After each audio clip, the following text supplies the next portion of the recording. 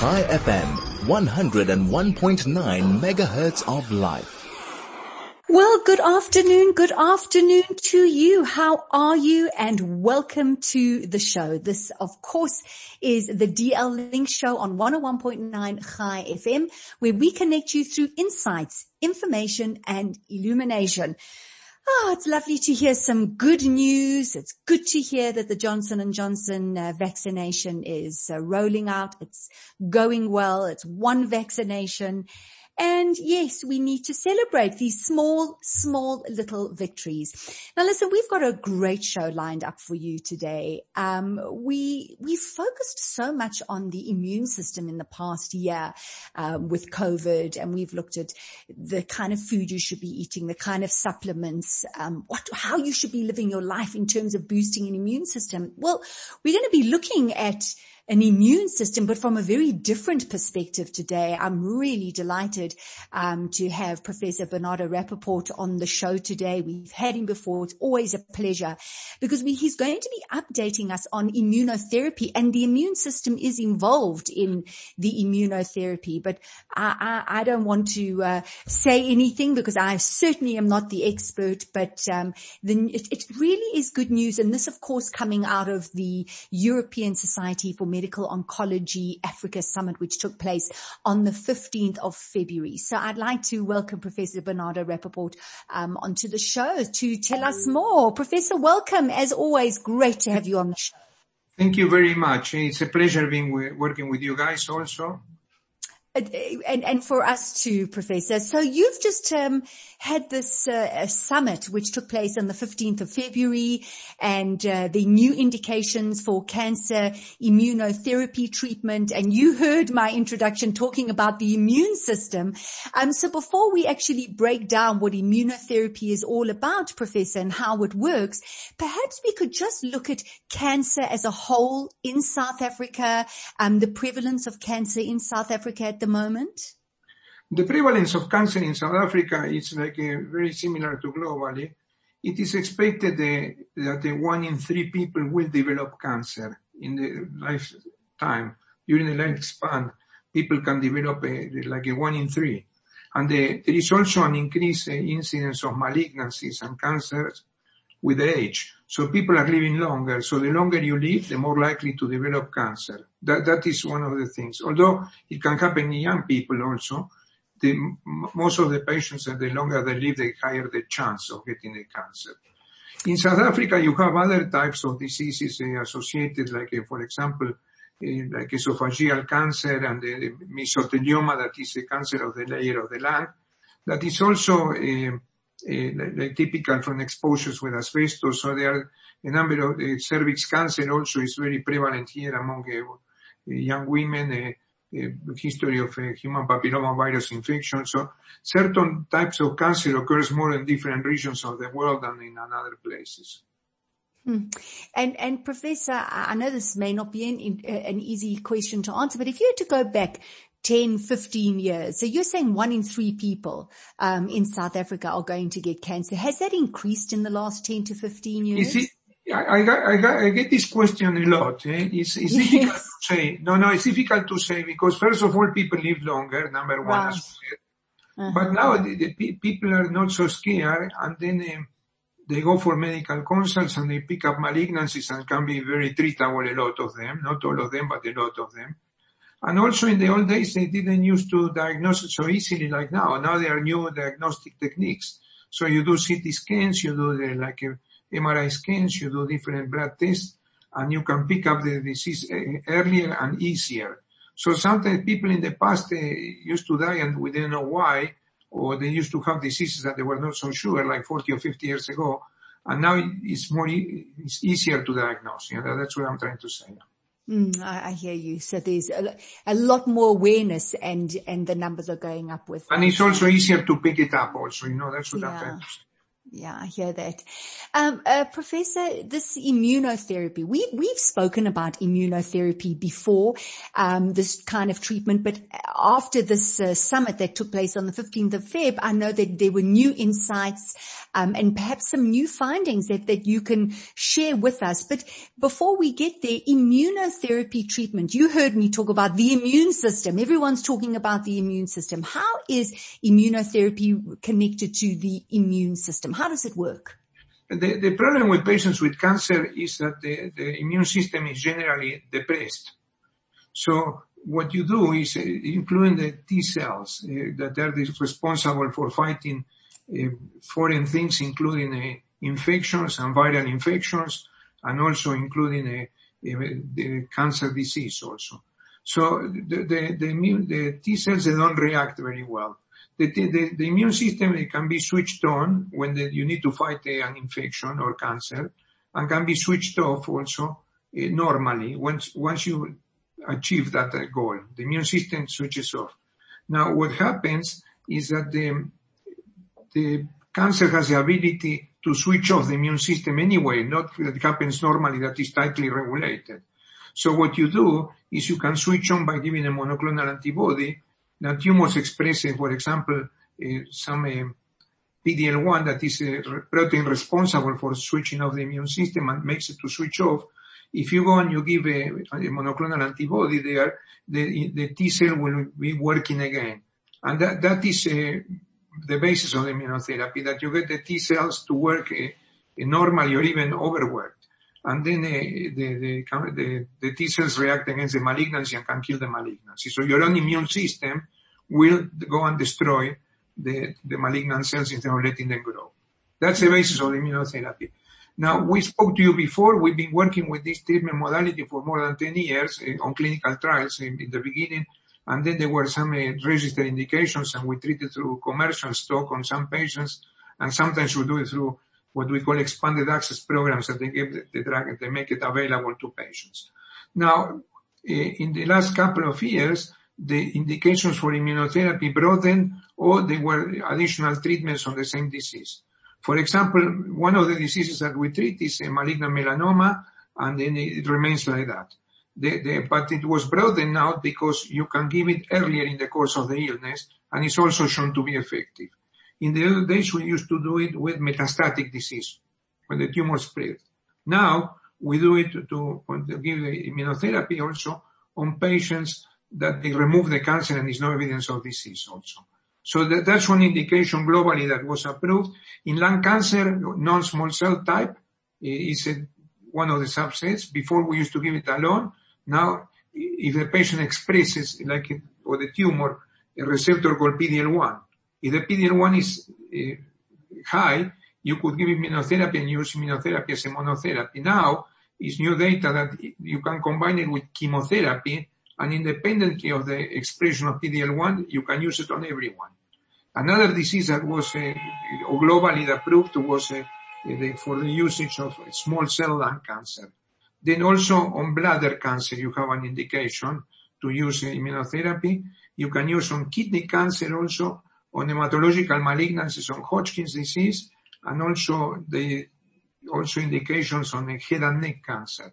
So there is a number of diseases. In South Africa, they approved 6 indications, but globally there is evidence that this treatment modality will keep on, they train on every type of cancer, and it's easier to say in which malignancies don't work. Like for example, on pancreas cancer, it's not so good, or in sarcomas.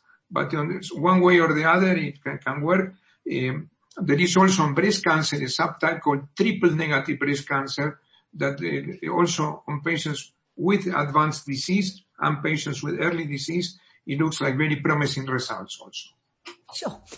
That sounds outstanding, Professor. Let's take a break. After the break, I just want to go back to the idea that you can use this immunotherapy, you said, with surgery, and you've also mentioned with chemotherapy. I just want to talk a little bit more about that. Okay, yeah. We'll be right back. High FM, your station of choice since 2008.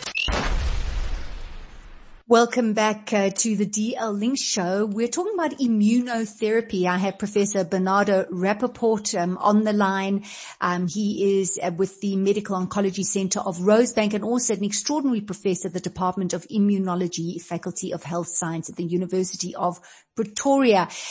Before we continue with the discussion, we see the rise in numbers as Professor Rapoport spoke. 1 in 3 people in South Africa will get cancer. And more and more people are they're being diagnosed, people are living longer. But with that, there are also a lot of positive insights, lots of positive treatments, responses to treatments, and especially after the European Society for Medical Oncology Africa Summit, which took place on the 15th of February, Professor Rapoport was going over the 6 different cancers that immunotherapy can be used on. So Professor Rapoport, just before the break, I said to you, I'm so interested. So when there's something like breast cancer, you said, so if let's say, for example, part of the treatment was surgery, you can then use the immunotherapy. How does it work with chemotherapy? Because maybe I misunderstand, like chemotherapy kind of kills all the cells, and here you are building up the T cells which would fight the cancer. How does that work? Well, it's not true. The chemotherapy kills a lot of the cells, but not all of them. Okay. Now, one of the things that happen is that with certain chemotherapies, you get the T cells to work better. It's the data that is coming now. And then also you have the immune system has cells that suppress the immune system, like we call it T-regulatory cells or some immunosuppressive macrophages or neutrophils. Now, one of the things that the chemotherapy does is that kill those cells also, so the T cells can have room to work better. This is one of the theories how it works, it was shown. And then combining the two of them, like for example in lung cancer is the best example, you can get very good responses independently of the fact that the tumor might not express PD-L1. Also, when you give chemotherapy, you get a lot of release of antigens, or what we call neoantigens. So the particles of the cancer cell that is dying, it becomes immunogenic and makes the T cells to react more also. To explain in a simplistic way, yeah. Yeah, so that's wow. So for some of the cancers, you're saying that the chemotherapy and the immunotherapy actually work very well together. Yeah, they kind of complement one another. I hear that. Synergistically or in conjunction, yeah. Right. So, hold on. 5 or 6 years ago, we used to have to give only immunotherapy alone. Now you have combinations of treatments with immunotherapy and chemotherapy, or with combination of treatment with 2 different immunotherapies. Like, for example, it was shown that if you use on melanoma, with the tumor spread to the brain, you can use a combination of 2 different immunotherapies that works better. And also you can use it with the anti-angiogenesis agents that blocks the formation of blood vessels, either with antibodies or with small molecules. And this is an example very well shown on the treatment of renal cell cancer, that if you give both treatments are effective, the anti-angiogenesis and the immunotherapy, but when you combine the 2 of them, it works a lot better. It's like a potentiating one another. Wow. So are there side effects when you have the immunotherapy? Yes, those side effects, I'm glad that you're asking me, although it's not as toxic as chemotherapy, the immunotherapy, the doctor must be acquainted with the side effects, which are called immune-related adverse events. So they are, instead of having side effects like before that you used to have drop on the blood counts and risk for infection with chemotherapy, or you used to have also like nausea and vomiting or hair loss. This is more side effects related to the overactivation of the immune system, and therefore you get inflammation of different organs. You can get colitis, you can get pneumonitis, you can get different dermatitis, and the rare side effects associated with this is also dropping on the blood counts, but not so common. And then you can get inflammation of the eyes, you call it uveitis, when the eye gets inflamed. It's not common that. And also it can attack the endocrine system. You can get the thyroiditis, or you can get hypophysitis, or it can attack the adrenal glands. So the doctor that is treating the patient must be very acquainted on how to monitor the patient, because you have to be vigilant. If you don't treat it, or you don't pick up the side effects, you might get up a terrible toxicity after. It's better to get early detection and recognition and early intervention on these patients. Mm-hmm. And there are guidelines on how to manage immune-related adverse events also.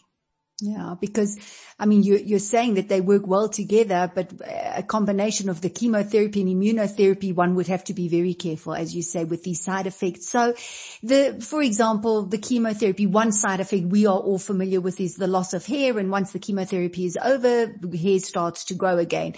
You're talking about all these, right? And you're talking about some of these side effects, the endocrine system, and you said a whole lot others, which unfortunately I didn't catch all of them. Are these also, could these return to normal afterwards, or could these be long-term? Well, some of them not, some of them yes. Most of the side effects are transient, but for example, if you get the thyroiditis, which is the thyroid, the adrenal, or the hypophyseal gland, it might not come back to normal, and you might have to work together with an endocrinologist to manage these patients. We have a couple of patients that require that. The good news is that those conditions, you do hormone replacement therapies of the different types, and they all do well. Okay. So if you have to choose between having an hormonal imbalance as opposed to getting like a cancer progressing, I mean, you don't have much of a choice. Those the hormonal imbalances or hypothyroidism can be managed very easily. Mm-hmm. And how is the immunotherapy administered? I beg your pardon. Yeah. So normally we give it intravenously here. It's an infusion that takes approximately 45 minutes to an hour.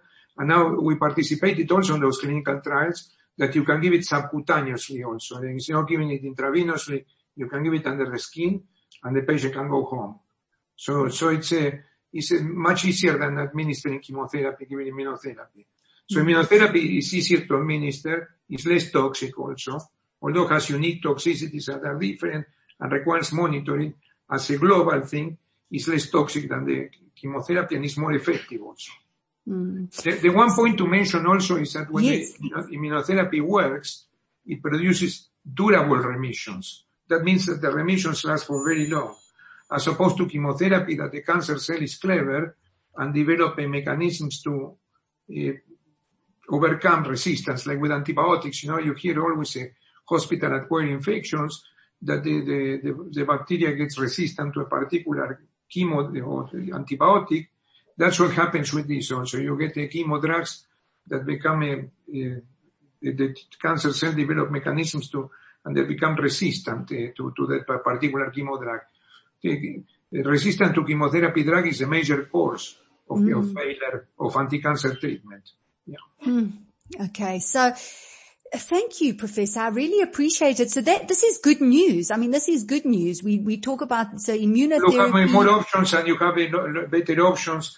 The only problem with immunotherapy at the moment is that it's extremely expensive. Cost. Yeah. It costs a lot of money. It's not like cheap. Some of the medical aids on the high tier plans are paying. Definitely it's not available except on clinical trials on state hospitals if they have an approved clinical trial unit. It's available also on some of the private practices like us that we run a clinical trial unit, but not on every cancer. And sometimes, like for example, on melanoma, we used to have a clinical trial that finished. Now we don't have a replacement in our site for skin cancer. And there is the medical aids, they pay, some of them pay, not all of them. Hopefully, as happens with all the new treatments, prices will drop down in the near future. Let's hope we see changes with that. Before we say goodbye, Professor, just very, very quickly before you go, are you finding that because of COVID and people are very cautious about visiting doctors and going to hospitals, that people are not going as regularly for their checkups as they would normally? I think it's a problem globally, and I think it's important that you mention it because, you see, they don't go to the doctors because they are scared of going to the hospital. And they've done studies in America and in Europe now that the cost from the point of view of medical and financial cost is becoming tremendous also because patients, instead of coming with one small lump in the breast or early colon or rectum cancer, they come with more advanced disease, which is more expensive to manage and the outcomes are worse. So people have to be aware that if you have a serious condition or a complaint, you must see your GP like you used to do it. Otherwise, it's like be going to denial, and you might come with a serious diagnosis late, and it's impossible to treat after, or the outcomes are worse if the patient presents with more advanced disease. Like, for example, in breast cancer, if it's stage 1, it's a very good outcome as opposed to stage 3. You might still be able to treat it, but the outcome is going to be worse. The 5-year survival decreases with the stage of presentation. That's very well known. It's not new, that. Yeah. So you have the COVID was bad news in terms of the lockdown because people came with we've seen here people coming with more, not everyone, but the people coming with more advanced type of disease. Thank you for that, Professor Rapoport. I think very important for people to still go for their checkups. You know what you should do? They should weigh the benefit and risks, So, yes, it's true. It's the risk of COVID. Now, thanks God, we have the vaccine coming, hopefully everyone. Yeah, but on the other hand, if you come later with a diagnosis like this, or like heart disease or cancer or whatever, it's more difficult to treat. It's much more difficult to treat. Professor, thanks for joining us. It's always a pleasure having you on the show. It's a pleasure working with you also, Nikki. Thank you. Thank you very much for calling us. Thank you, Professor. Take care. Professor Bernardo Rapoport, he's with the Medical Oncology Center of Rosebank and an extraordinary professor at the Department of Immunology, the Faculty of Health Sciences at the University of Pretoria, talking about immunotherapy. We're going to take a break. After the break, I'm going to be speaking to author Nikki Robotham, who's just written a book called 7 Steps to Finding Flow, and she talks a lot about stress. And we know handling stress, our health, really helps with all sorts of prevention of all sorts of diseases. So please wait, don't go anywhere. We're about to have a very interesting conversation. High FM, your station of choice since 2008.